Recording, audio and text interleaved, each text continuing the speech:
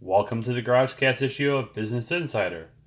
MoviePass CEO announces in all-hands meeting that tickets to big upcoming movies will not be available on the app.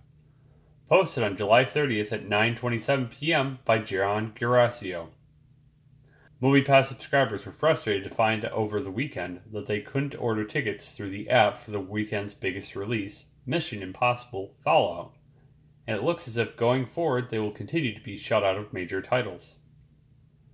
A source familiar with the matter told Business Insider that during an all-hands meeting on Monday, MoviePass CEO Mitch Lowe said the app would not make Christopher Robin and The Meg, the two major re-releases hitting theaters in the next 2 weeks, available to its subscribers. And he implied that the practice of not offering tickets to major movies would continue for the foreseeable future.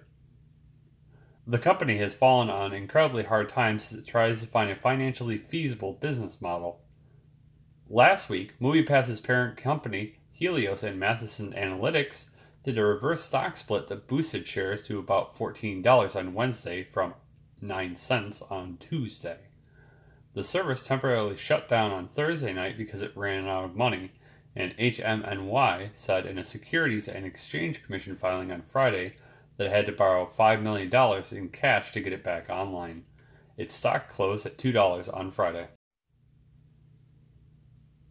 Things didn't get any better going into the weekend as complaints on social media were rampant. Mission Impossible Fallout was blocked for subscribers, and the app had more technical issues again on Sunday.